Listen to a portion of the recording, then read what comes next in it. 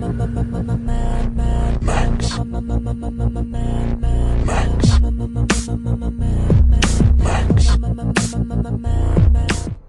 is Max. My name is Yuri Lowenthal. My name is Travis Sintel. And you are awaited. You Are Awaited is a Mad Max Fury Road film podcast where Travis Sintel of Clan Nurse Tiger and Yuri Lowenthal of Clan Diaper Panther go on a cinematic adventure for 4 minutes at a time every week and then spend the next 45 minutes to 60 minutes reveling in the joy, beauty, and philosophical... That's all I had. Nope, didn't want to land it. Philosophical. Nope, that's all. That was still one of my favorite intros. Oh, thanks. I didn't want to land it. I wanted to let it sit there. You know what? I love this. Mm-hmm. And then the listeners will create the end of it however they would like. Yeah, that we should end every podcast with a incomplete sentence, and then let the listeners just imagine what would have happened. You know, that reminds me that because we're so bad at podcasting. Yes. We set up that contest. Right, in like February or something, right? Something like 8 years ago. Great. And then I totally forgot to... so I would like to bring that back around. Yep. Only in that you guys sent in some funny captions. Super funny. By the way, it was tough. It was a tough one. It was a tough one. We had to bring in a third party to tie-break it. Right, we did. We won't say who that was, but it was Yuri's wife. But it was Yuri's 2-month-old son. Yeah. We set up on opposite sides of the room. We printed out the top two captions and had him crawl to one. If you don't follow us on Twitter, please do so, at You Are Awaited. Yes. It's a good time to mention that. Also, if you don't subscribe... What's wrong with you? Subscribe to the podcast. Subscribe. Okay. Yeah. But while we're at it, shout out to the Dante podcast for what's up, for guys? just being amazing. Yeah, at the Divined Comedy. It's a... Divined Comedy. It's a podcast where they go through one canto of Dante's Inferno, Purgatorio, and Paradiso, all one per week. In Italian. Yeah, so if you don't speak Italian, don't listen to it. Paul Cantrell, David Fountain, shout out. Thank you. Okay. So I'd like to do the runners up. We have 2 runners up. We do. And then we have the winner. The runners up. Well, remind us what the freeze frame was. The freeze frame was of Max hanging on the outside of the door, looking up in sort of shock at Nux driving the rig. The runners up were Ross Butler with Chicle, which I'm assuming was Mad Max, was Max saying. Yeah. Adam Baum at Bevilius Online, which was, I swear, officer, I only had one human IV drip. Funny. And the winner of the Mad Max Fury Road baseball cap is Alan Sizzler Kistler at Sizzler Kistler. Is it left at the barren wasteland or right at the... It's all wasteland! Why do we let you drive? Great. So solid. That was solid. This is a good contest. We should have. We should go back to episode 1. We should have remembered that we had done this contest A, first. we should have remembered that we did a contest. But B, we should go back to episode 1 and have contests every week. It's so fun to have contests. Well, we'll see what we can do then. Let's have a contest this week. I'm about to post where we'll end on this episode, the freeze frame for that. It's a good one. But we realized that the last one we did was an okay freeze frame, but we realized 1 second past that was a much better one. So I know it's not cheating because we posted the one where we actually stopped, but I'm going to post an additional one because it's better. It's funny to say it's not cheating as if there's anyone in the world who would care. Right, or that there are rules. That was 124.01, not 124, you guys. There are guys out there who would call you on that, I bet. I would say don't listen to this podcast. If accuracy... I would say don't get on the internet would be my... If accuracy bothers you, please don't listen to this podcast. We're not for you. No. I would say. Oh, also, we should decompress Mark Sexton episode, which we didn't even do, just in terms of business. Yeah, well, let's because here's the thing. It's as you guys know that sometimes we'll get together and we'll record a bunch of these. Yes. For the lean months, and we just had a lean month because Travis was out of town, and so we actually haven't seen each other in weeks. Yeah, Yuri still has a baby. I still have a baby, which is great. I've managed to keep it alive this long, which is nobody is more surprised than me. Yeah, it's great. He's still perfect in every way. Ah, great. Except for that he's got some sort of vendetta against sleep. I don't know why sleep angers him so much. I think for babies, that's considered perfect. Okay, well, there you go. So he's, in fact, more perfect than you would have hoped. Fantastic. I thought that was a great episode, Yuri. That's all I wanted to say about that. About Mark Sexton? It was super fun. Yeah. And I really want to lean into the idea that we'll do a comic book podcast. Episode, yeah. Not a full podcast, episode. And looking back over the comic book. So you read it not only once, but twice? Here's my problem. Let me just say this, as a character flaw, the reason I don't watch things on television is that I get sucked into things. So the reason I haven't watched Stranger Things is that I have to sit down and watch all of them. Luckily, there are only 8. Right, but I have to do that at some point. I never watched You could do that Lost. tonight. I never watched Breaking Bad because I can't. I have things to do, Yuri. I have things to do that aren't watching Stranger Things, and I get nervous about. Especially because of the podcast, your other podcast, you need to watch Stranger Things. I know. We watched Stand By Me recently. Anyway, it doesn't matter. Well, that's a huge part of Stranger Things. Yeah, I know. Okay, so that's a problem. But the reason I didn't read the comic book is that I get obsessive about things that I like.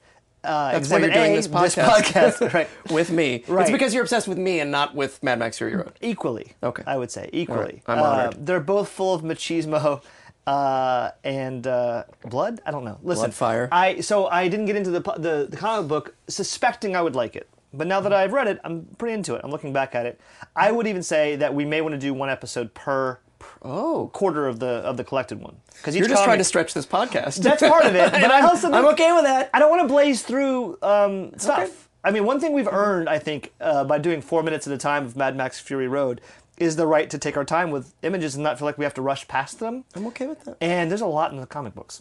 There are. And maybe what we should do is have Mark Sexton on for one of those. We don't want to, steal his time. He's working on very important things. Yes, he which is. he can't mention.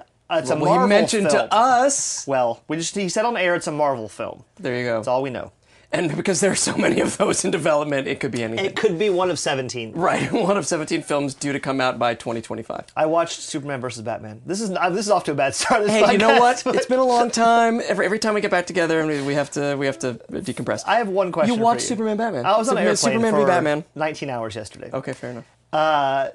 Is the twist of that movie? There's a twist. Well, is the reason Batman and Superman stop fighting that their mothers have the same name? Is that the actual plot beat?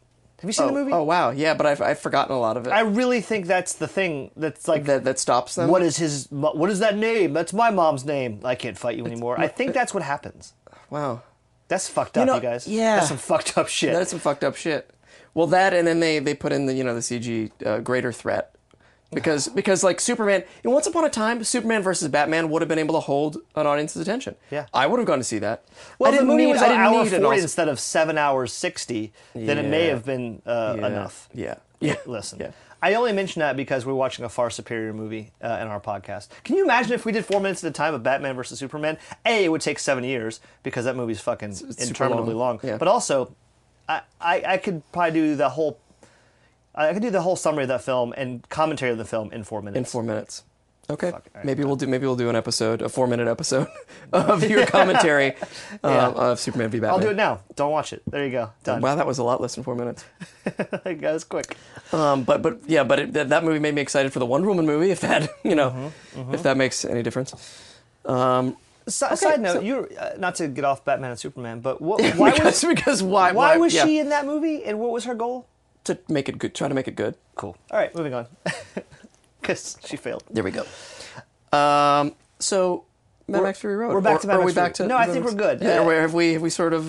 Yeah, sorry. I'm sure there are other things. I'm sure we'll. I got off to a wild start That's today. okay. That's okay.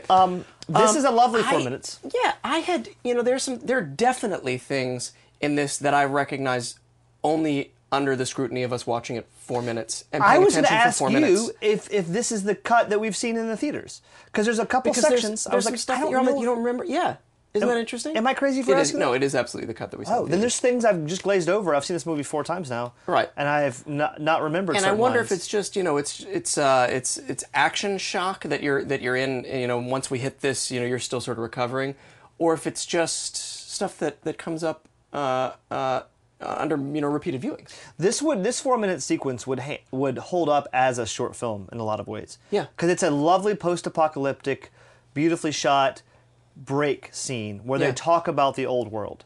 Yeah, there are comparisons between the old and the new. descriptions of the world past the boundaries that we've seen. Yeah. And it's a world building moment. It's crazy to me. I mean, it works perfectly, obviously. We don't have to say that anymore. That's just where we've gotten. Right. It's good. Listen, guys, it's good. Okay. Guys, yeah. But imagine an hour and 24 minutes into a film having a break for world building. It's kind of a crazy thing. Yeah. You know, it's a crazy thought. And it only works here, I would argue, because it's all in service, again, of character building. Mm-hmm. So this is about... So what happens here is all the girls, the wives, Step down from the step rig. down, and the Volvolini. We've decided it's Volvolini. I think it's Vovolini. Volvolini. Or Like Vovolini. we've had weeks to check this out. I think I looked at it and there's no L. I mean, there's no early L. I will say, when Mark Sexton tweeted about it, he wrote Volvolini. Vovolini. I know, but I think it's Vovolini. Mark Sexton, are you fucking wrong about your own film? I think he's just fucking with us. I think he's testing. He's Oh, testing. really? He's testing us. All right, the older women. So the older women come out to meet them, and they say, "Who are these men?" Referring to Max and Nux. And Yeah. Charlize Theron's like, "They're cool. They helped us escape." Yeah, clearly they haven't met a man in a long time, if ever, who has done right by them. Right. Well, sure. A very fair mistrust of men, and because the rating parties, I'm sure, have decimated these people. And yet, when she gives them the okay, when she says they're good people, Yeah. they immediately trust her. Yeah. Which is great. I do think it's interesting to put such a spotlight on the gender issue here, but deserved. I mean, it's clearly they have a very fair mistrust of men who've. I'm sure with Furiosa as an exception, almost all the rating parties to steal women and to steal goods and services and all those things have been men, exclusively men. Yeah. So they're very mistrustful of that. But she says they're cool, fine. And then there's this beautiful scene where the older women come to the younger women and pair up and sort of just look at them. And have this, both sides are filled with awe and wonder at this interaction, I think. Yeah, agreed. I think that the wives have never, encountered women who existed outside of their framework of, they're the wives who are treated Miss like, Giddy's the only woman they probably approaches and the that. milkmaids, You're right. They've probably never spoken to the milkmaids. No, but even the milkmaids are kept down. Like, these are free women. Yes. These are free, empowered women. Yeah, they've never seen that and before. they've never seen that before, I don't think, in their world. Yeah. I mean, they're young enough that they were brought up in this, like, they don't remember an older time. Yeah. They don't share the same history. And the Vovolini are looking at them like creatures that aren't even women. Yeah, well, she says, "Where did you get these creatures?" Yeah, these creatures, beautiful. right? Where did you find such beautiful creatures? Yes. Or these beautiful creatures? Yeah. And they treat them almost like a horse trader Specimens. would. Yeah, They're looking into checking their teeth and This one's got all the all teeth. the teeth. Yeah. And there's some beautiful moments between the two. The one that I like the most, I think you will obviously agree, is the one with the dag. Yeah. There's this really cute, honest, subtle, interaction of worlds colliding. Yeah. And then there's the one with Zoe Kravitz. Which is the worst one. I mean, listen. I just Zoe baited you. I know, but listen. I wanted it to listen. I wanted it to be good. It is tell me I'm wrong. It's the dumbest of the ones. It's the dumbest of the It's the dumbest of the ones. And the beauty is it's it's held right up against a really nice one, so it's more obvious. This one I think is not her fault as much. It's acted poorly, but it's not so the beat is there's three separate beats here. They have the youngest one who runs away. I forget her name. What's her name? Mark referenced it, but I forget her actual name. I don't remember anymore. Anyway, the one who tries to escape and gets pulled back. Right, I'll think of it. She's Cheeto. Cheeto. That's right. Yeah. Right. Yeah, I think so. Yeah. So Cheeto. Ian's like, no, I can hear Ian screaming pieces from of Australia. Yeah. That's not Cheeto. You guys are being such squizzons. So Yuri is shaking his head, sad with me. So beautiful that you make up your own Australian slang. Well, someone's got to do it. It's going to catch on. Look, when this podcast takes off, 10 years after our death. Yeah, that's right. So there's a moment between her. It's a nice little moment. And it's where'd you get these beautiful creatures? Right. Then there's this moment with the dag where she's looking at the dag's teeth and saying, "This one's got all the teeth." No, it's too late for that. Okay, fine. And then they go to the Zoe Kravitz moment where Zoe Kravitz is poking at this. So this badass woman's wearing basically a bandolier of bullets. Right. And Zoe Kravitz kind of pokes at it. The woman slaps her hand Yeah. away, like, "Don't touch my bullets." And then they both go, "Ha ha ha ha ha ha." Yeah. Yeah. Fuck that shit. It's watch the moment. I think you'll agree that the first one is better. Yeah, the Dag moment is really, really beautiful. It's a combination of. Can I say something? I feel It's your podcast. I know. I feel. Have I ever stopped you No, from you saying never something? have. But I really feel hesitant about this one. Wait, is it going to be about how you hate Zoe Kravitz? No, Okay, then go on. I don't hate her. She's very pretty. I know. I having met someone who worked on the film via Skype, I feel weirder saying negative things about it. Now it's more. It's of a, personal. Yeah, because maybe here's the thing. Before it was an abstract concept of like, oh, some dudes in a room made this. But now, like, maybe this is Mark's idea. I feel like, oh shit, I like that guy a lot. I don't want to say a bad I'm sure thing. he'll let us know. Yeah. If we know anything, it's that he listens to the podcast. Yeah. Be careful. Sorry, I know, but I got to be true and say that Mark Sexton would want you to be true. Not as much as Ian Taverner would want you to be true. Yeah, but well, Ian, listen. Actually, do you think Ian agrees with me that moment I'm sucks? sure he'll let us know. All right, yeah, maybe so. Anyway, that moment I think is poorly acted and also poorly conceived because I get the beat, but it feels like an '80s sitcom moment. It does. It feels like it should freeze frame afterwards, and the credits should roll. Exactly right, and it just doesn't feel. Everything else in this sequence feels so true, and so heightened and so beautiful, and that moment feels like a little shticky. Yeah. Yeah. All right. Anyway, that's what I had to say about that moment. But you agree, and unabashedly And I agree. And I agree. You never unabashedly agree about those things, and you're like fucking doubling down on it. That's true. That must mean you really hated it. For you, Or to that say I really love you. well, maybe, but you really. But I hated really it. did hate it. Every time I say it. Yeah, it's really goofy. Okay, so anyway, but then. Then after that, though, we come back to the longer Dag moment, right? Which is the seeds and all that stuff. No, that's for before that. There's the whole Furiosa thing, where Furiosa's like, I can't wait for them, and it's just such a heartbreaking moment, and a beautiful, beautiful moment, and one that probably a lot of people saw coming, but she says, I can't wait for them to see the green place. Yeah, or see it. Yeah. And they're like, what? Like the green place. And she's like, oh, honey, if you came from that direction, you went right through it. It's gone. It's all, that brackish, poisonous water. And then they explain what happened and the crows. And I want to say this, that moment of exposition and explication of the beat, it's done in such a creative way. It's focused. The shot is just on Charlize Theron. And almost in an overlap cacophony of sort of echoing voices. Yeah, it's a beautiful moment of sound design. It's incredibly done because it gives you all you need to know is the place is not there anymore. Now we're interested in Charlize Theron's reaction. Her whole life has fallen apart in this moment. Yeah, and the everything that she's worked for, everything that she's sweated for and risked. Yeah. Has come to nothing. And George Miller and I assume all the writing staff and editing staff here has realized that the primacy of the moment belongs to Charlize Theron, not the details of the fall of the green place. Right. That's interesting, and we can go back and pick up all those details. Right, but we didn't need to see those people's faces as they were saying. Yeah, it stays on Charlize Theron, and it's not even like we're just hearing the dialogue. It's overlapped and almost echoing as if she's having this nightmare. Yeah, as if they recorded it. Afterwards in ADR, like so that they could overlap that and build that soundscape around her head. It's cool. It's so cool. It's like she's falling down a well, and you can hear those voices. Or she's about to pass out, or she's having a. It does feel like nightmarish in the sort of execution of it, and you just watch her sort of like fumbling with this knowledge that they just went that terrible, horrible, crow-laden place they went through was. What she's held up as an ideal of humanity and safety and utopic ideal is now and redemption.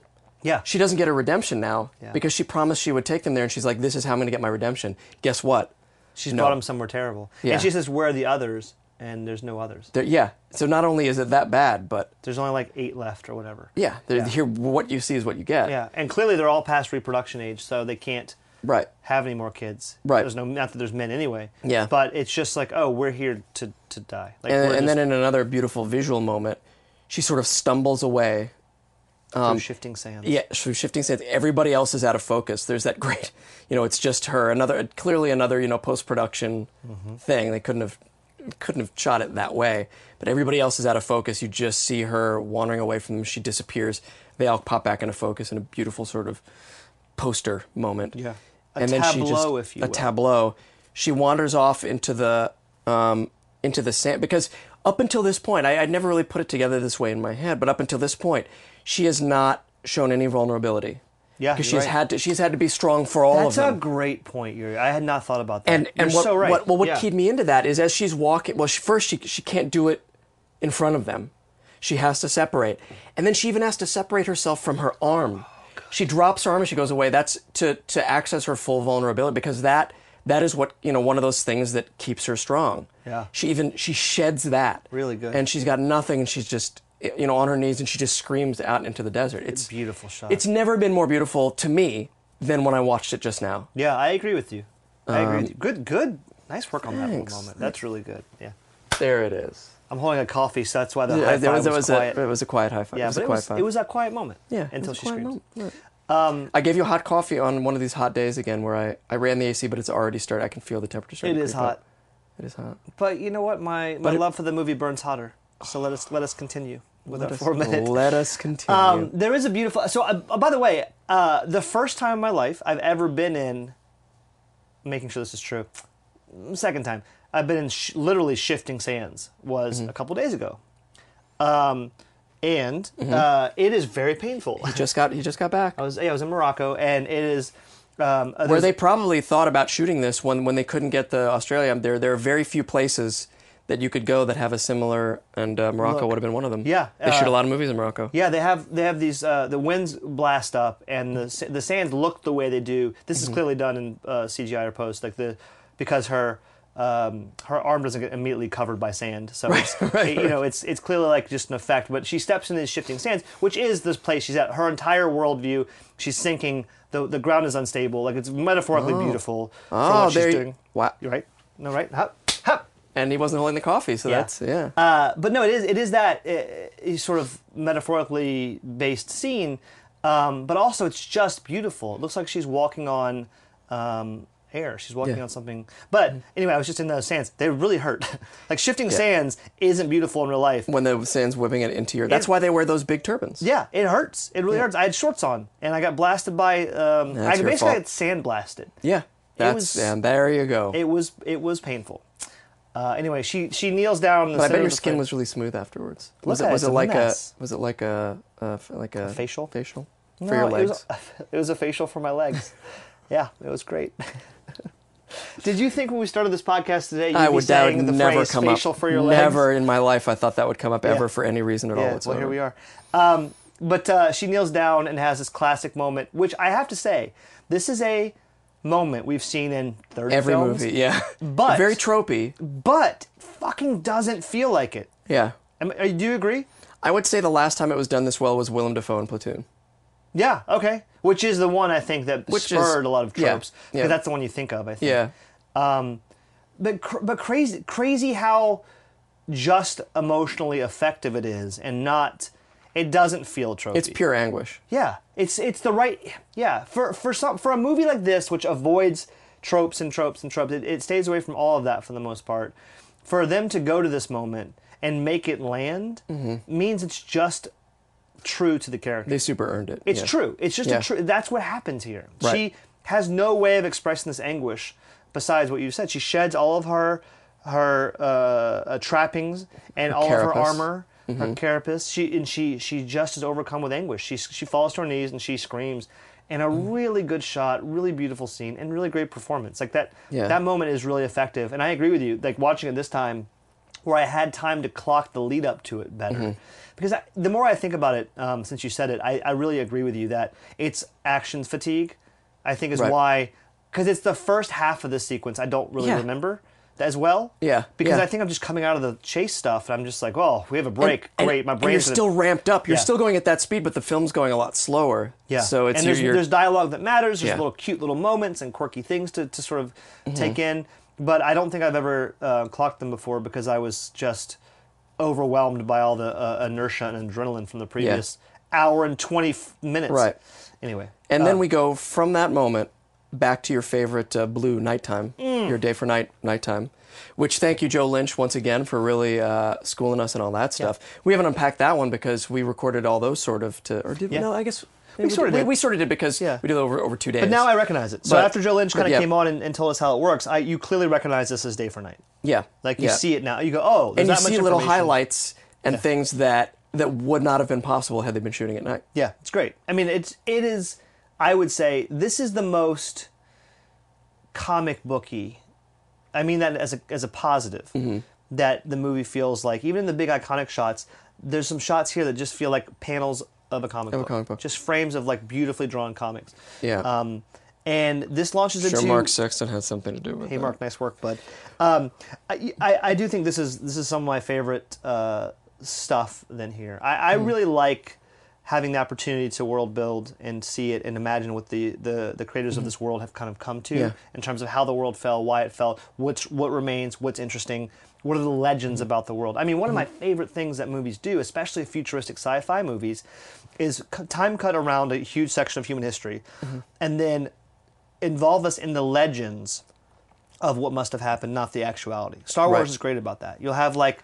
I'm glad you said that. Finish your thought. They're great about it. Like, what happened to the Jedi? Oh, the Jedi aren't real. They've, there's rumors about these things that we've seen.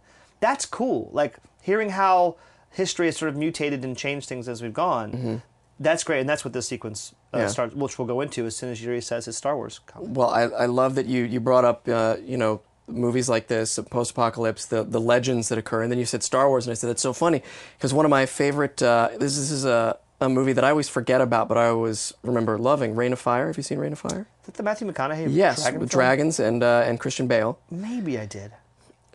We should watch it. Okay. There's a great moment early on in the movie, once they've established sort of that the Earth has been ravaged by dragons, or at least England, but I'm assuming it extends, I forget exactly, and it shows this guy storytelling to a bunch of children, and he's telling these legendary tales, and it's Star Wars.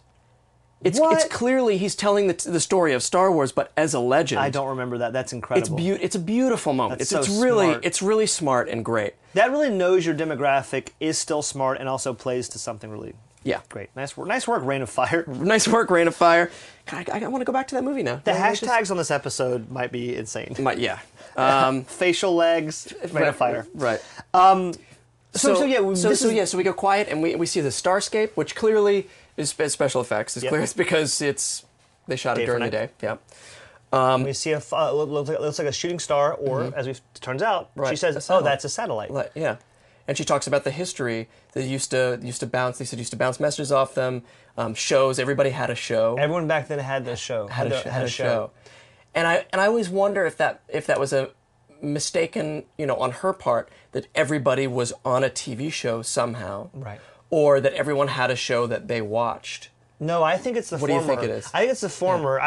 I always read it as a little slight dig at reality television. I was hoping you would say that. I really think it is. I honestly think it's like, because in the future, imagine if TV goes away and the internet sort of becomes more of a thing.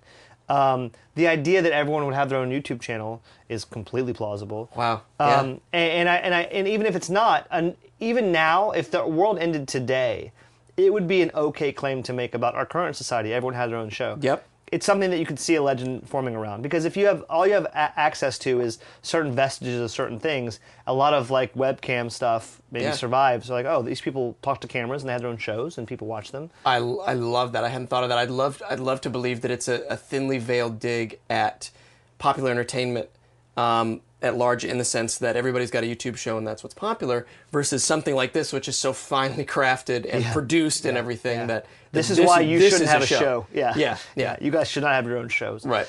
And then was that Old Man? Did Old Man Yuri just come out? No, that was Smart Man. Hey, you internet Yuri. kids, get off my lawn. I think the internet kids should get off your lawn. Your lawn is finally manicured and beautiful, and these kids are fucking it up with their fucked up cars. with their fucked up cars.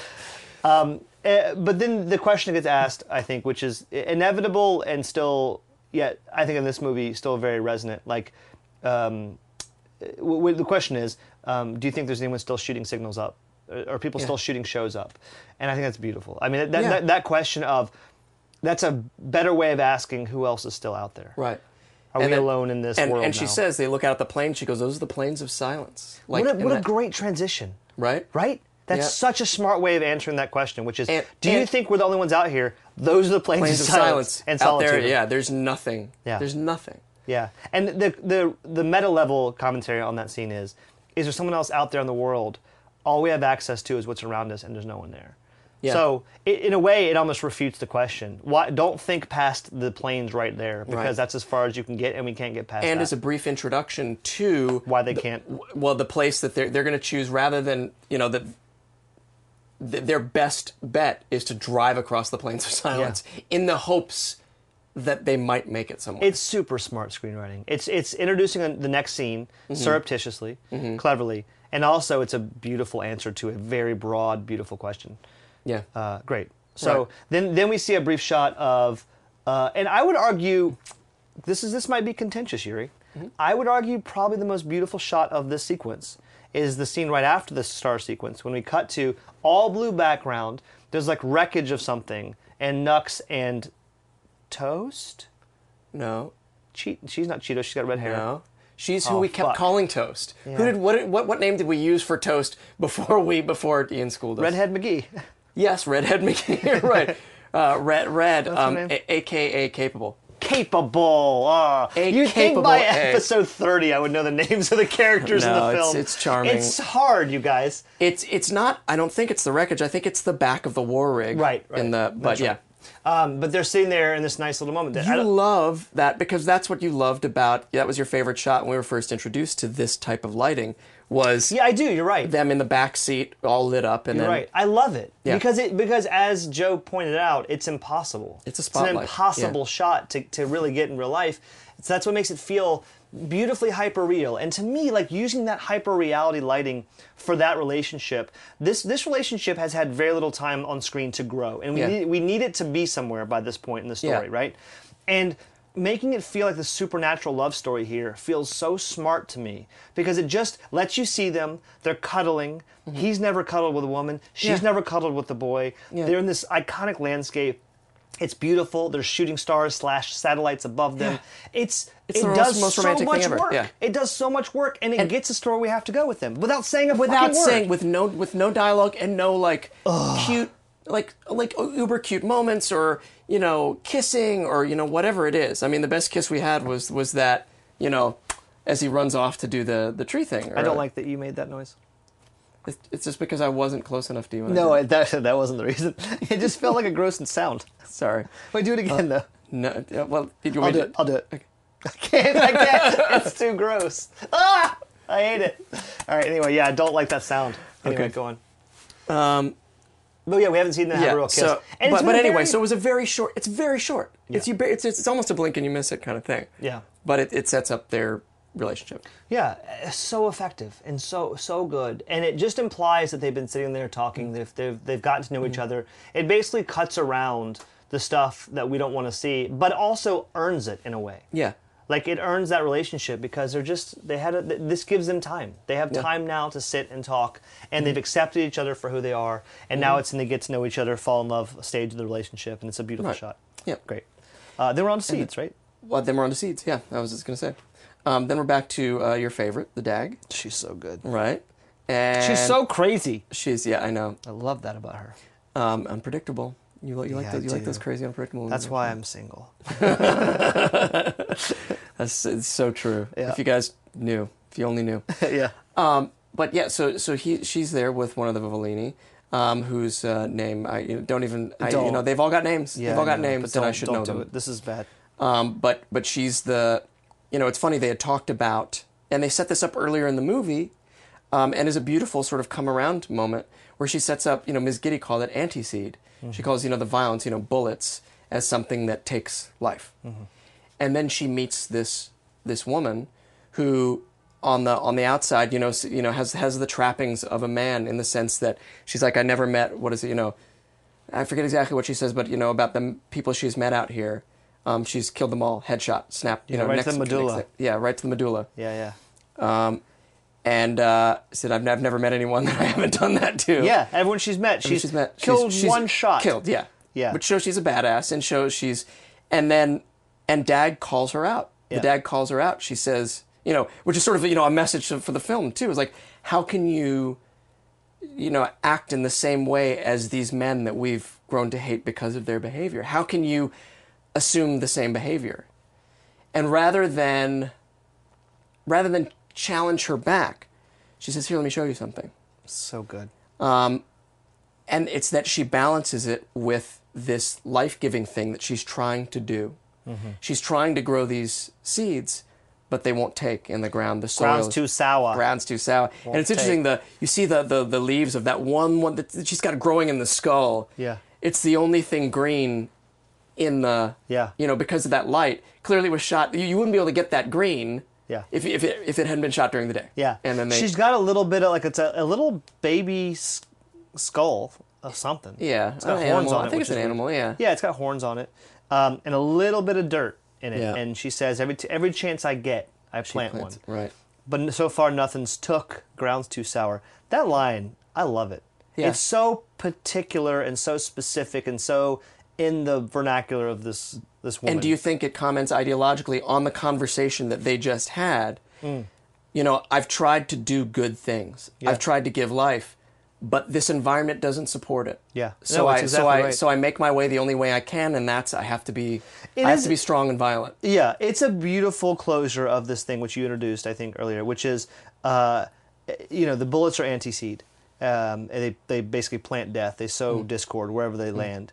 And she's been, as she tells us, extraordinarily successful at planting death. Every seed, every bullet seed she plants gets the desired effect instantly. She's never missed. Right. Every seed that's a real seed she's planted has failed. So it's just the reality is that the environment doesn't sustain life, it sustains death. That's just, she says, listen, I'm very good at killing people. I'm very bad at planting seeds. Right. I'm going to keep trying, though. And the idea of, listen, Hope in a Hopeless World is a movie. A lot of stories rest on that. Having hope when there's no hope left. You can probably name 100 movies.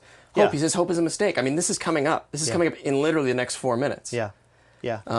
And it's all laid in here in a nice metaphorical way that feels like a story that feels character-driven, but also is setting up this beautiful series of metaphors about hope, about faith, about life, and about death, and about when to be hopeful and when to give up. But the idea that there's these 8 women left from this whole tribe who've had to leave their home behind because it went rotten, because the water got bad.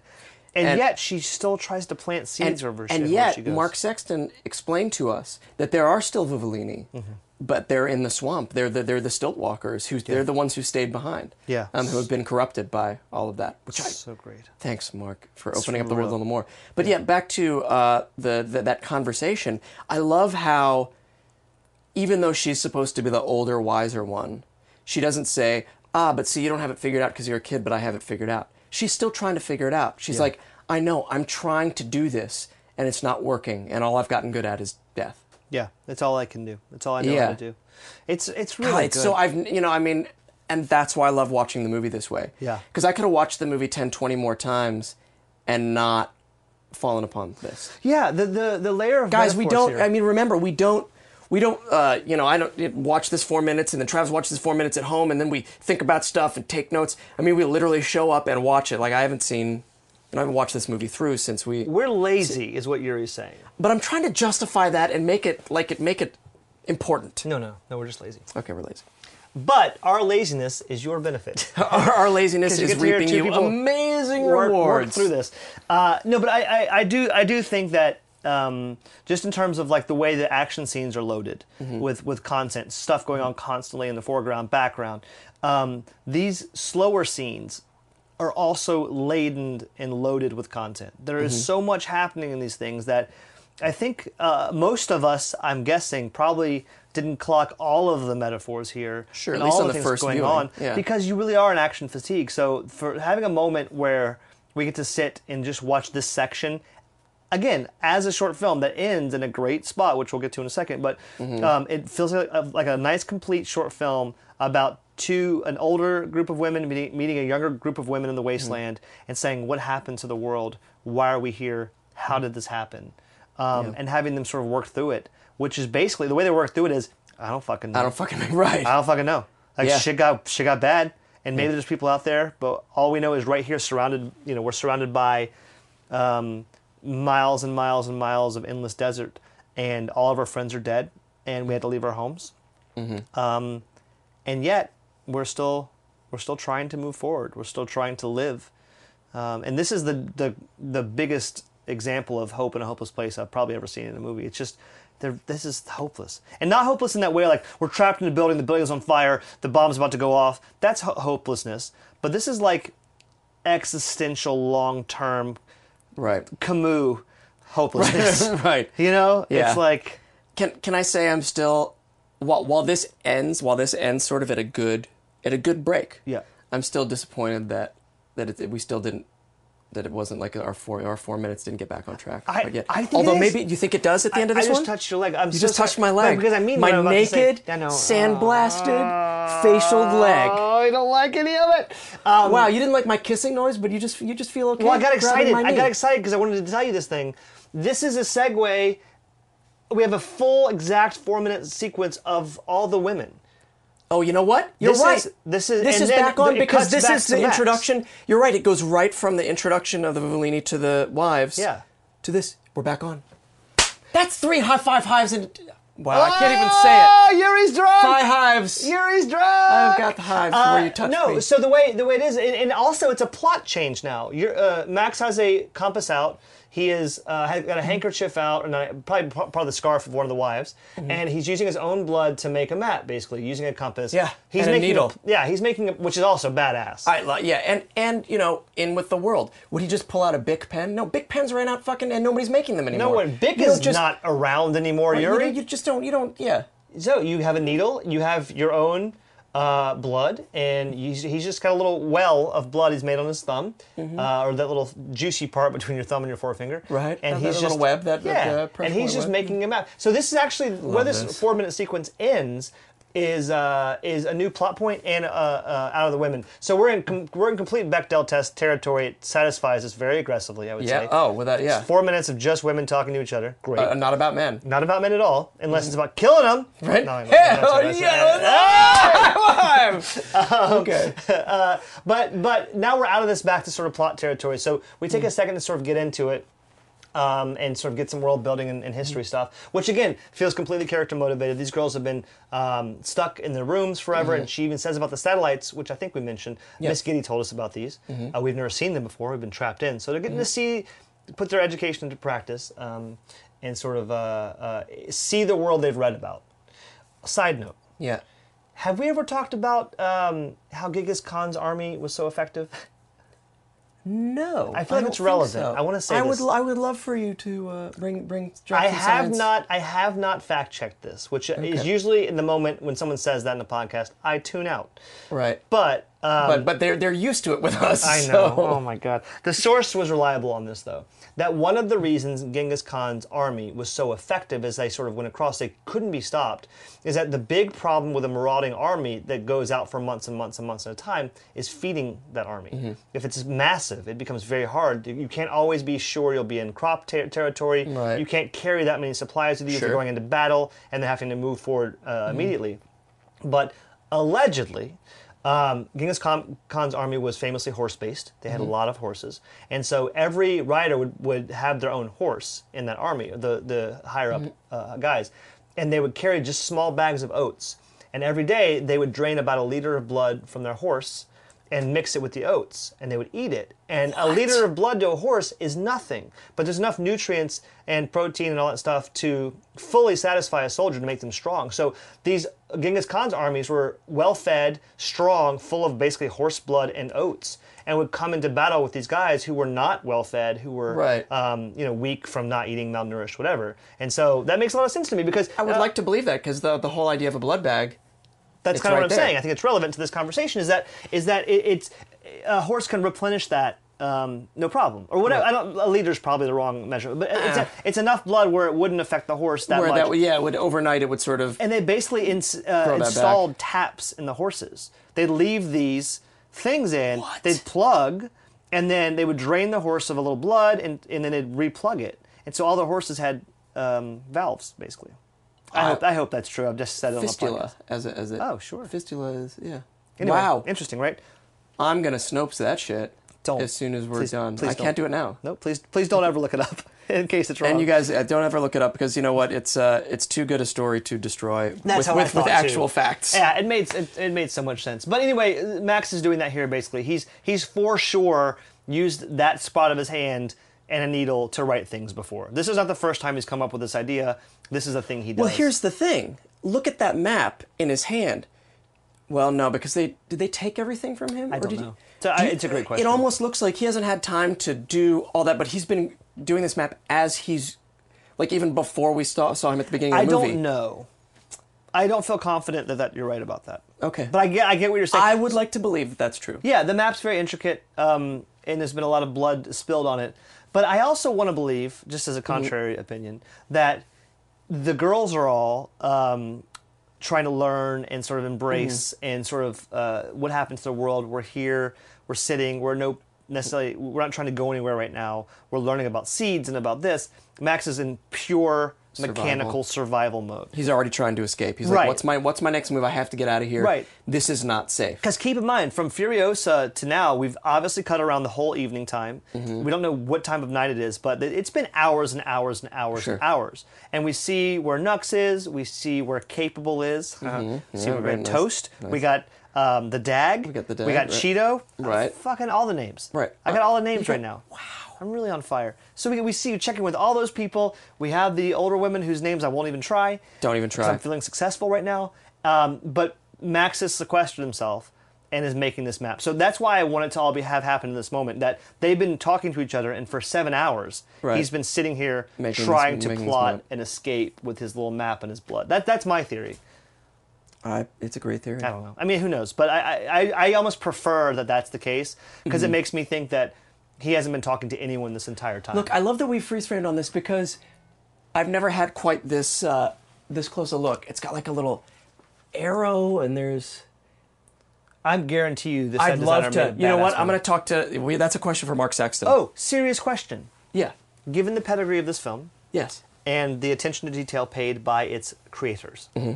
do you think that's real blood on that napkin, on that No. piece of cloth? No. But You what mean? if You it mean? is? But what if it is? So My so argument is so are this, you but positing? what if it are you positing that the designers did that and made him put some real blood on his hand to, or do you think Tom Hardy is such a badass No. that he's like, guys, I'm guys, saying something- I'm gonna make this thing. I'm saying something totally different than what you're I'm gonna saying. bring it in and just don't worry about it. It's my blood. Don't worry about it. No, I'm saying something totally different. I don't think it's I don't think it's Tom Hardy's blood. I'm saying the dried blood on the napkin, on the thing that which is a prop Yeah. he got the day of. Do you think that No. is someone's blood? I do not. Do you hope it is? Yes. Me too. My name is Yuri Lowenthal, My name is Travis Sintel. and you are awaited.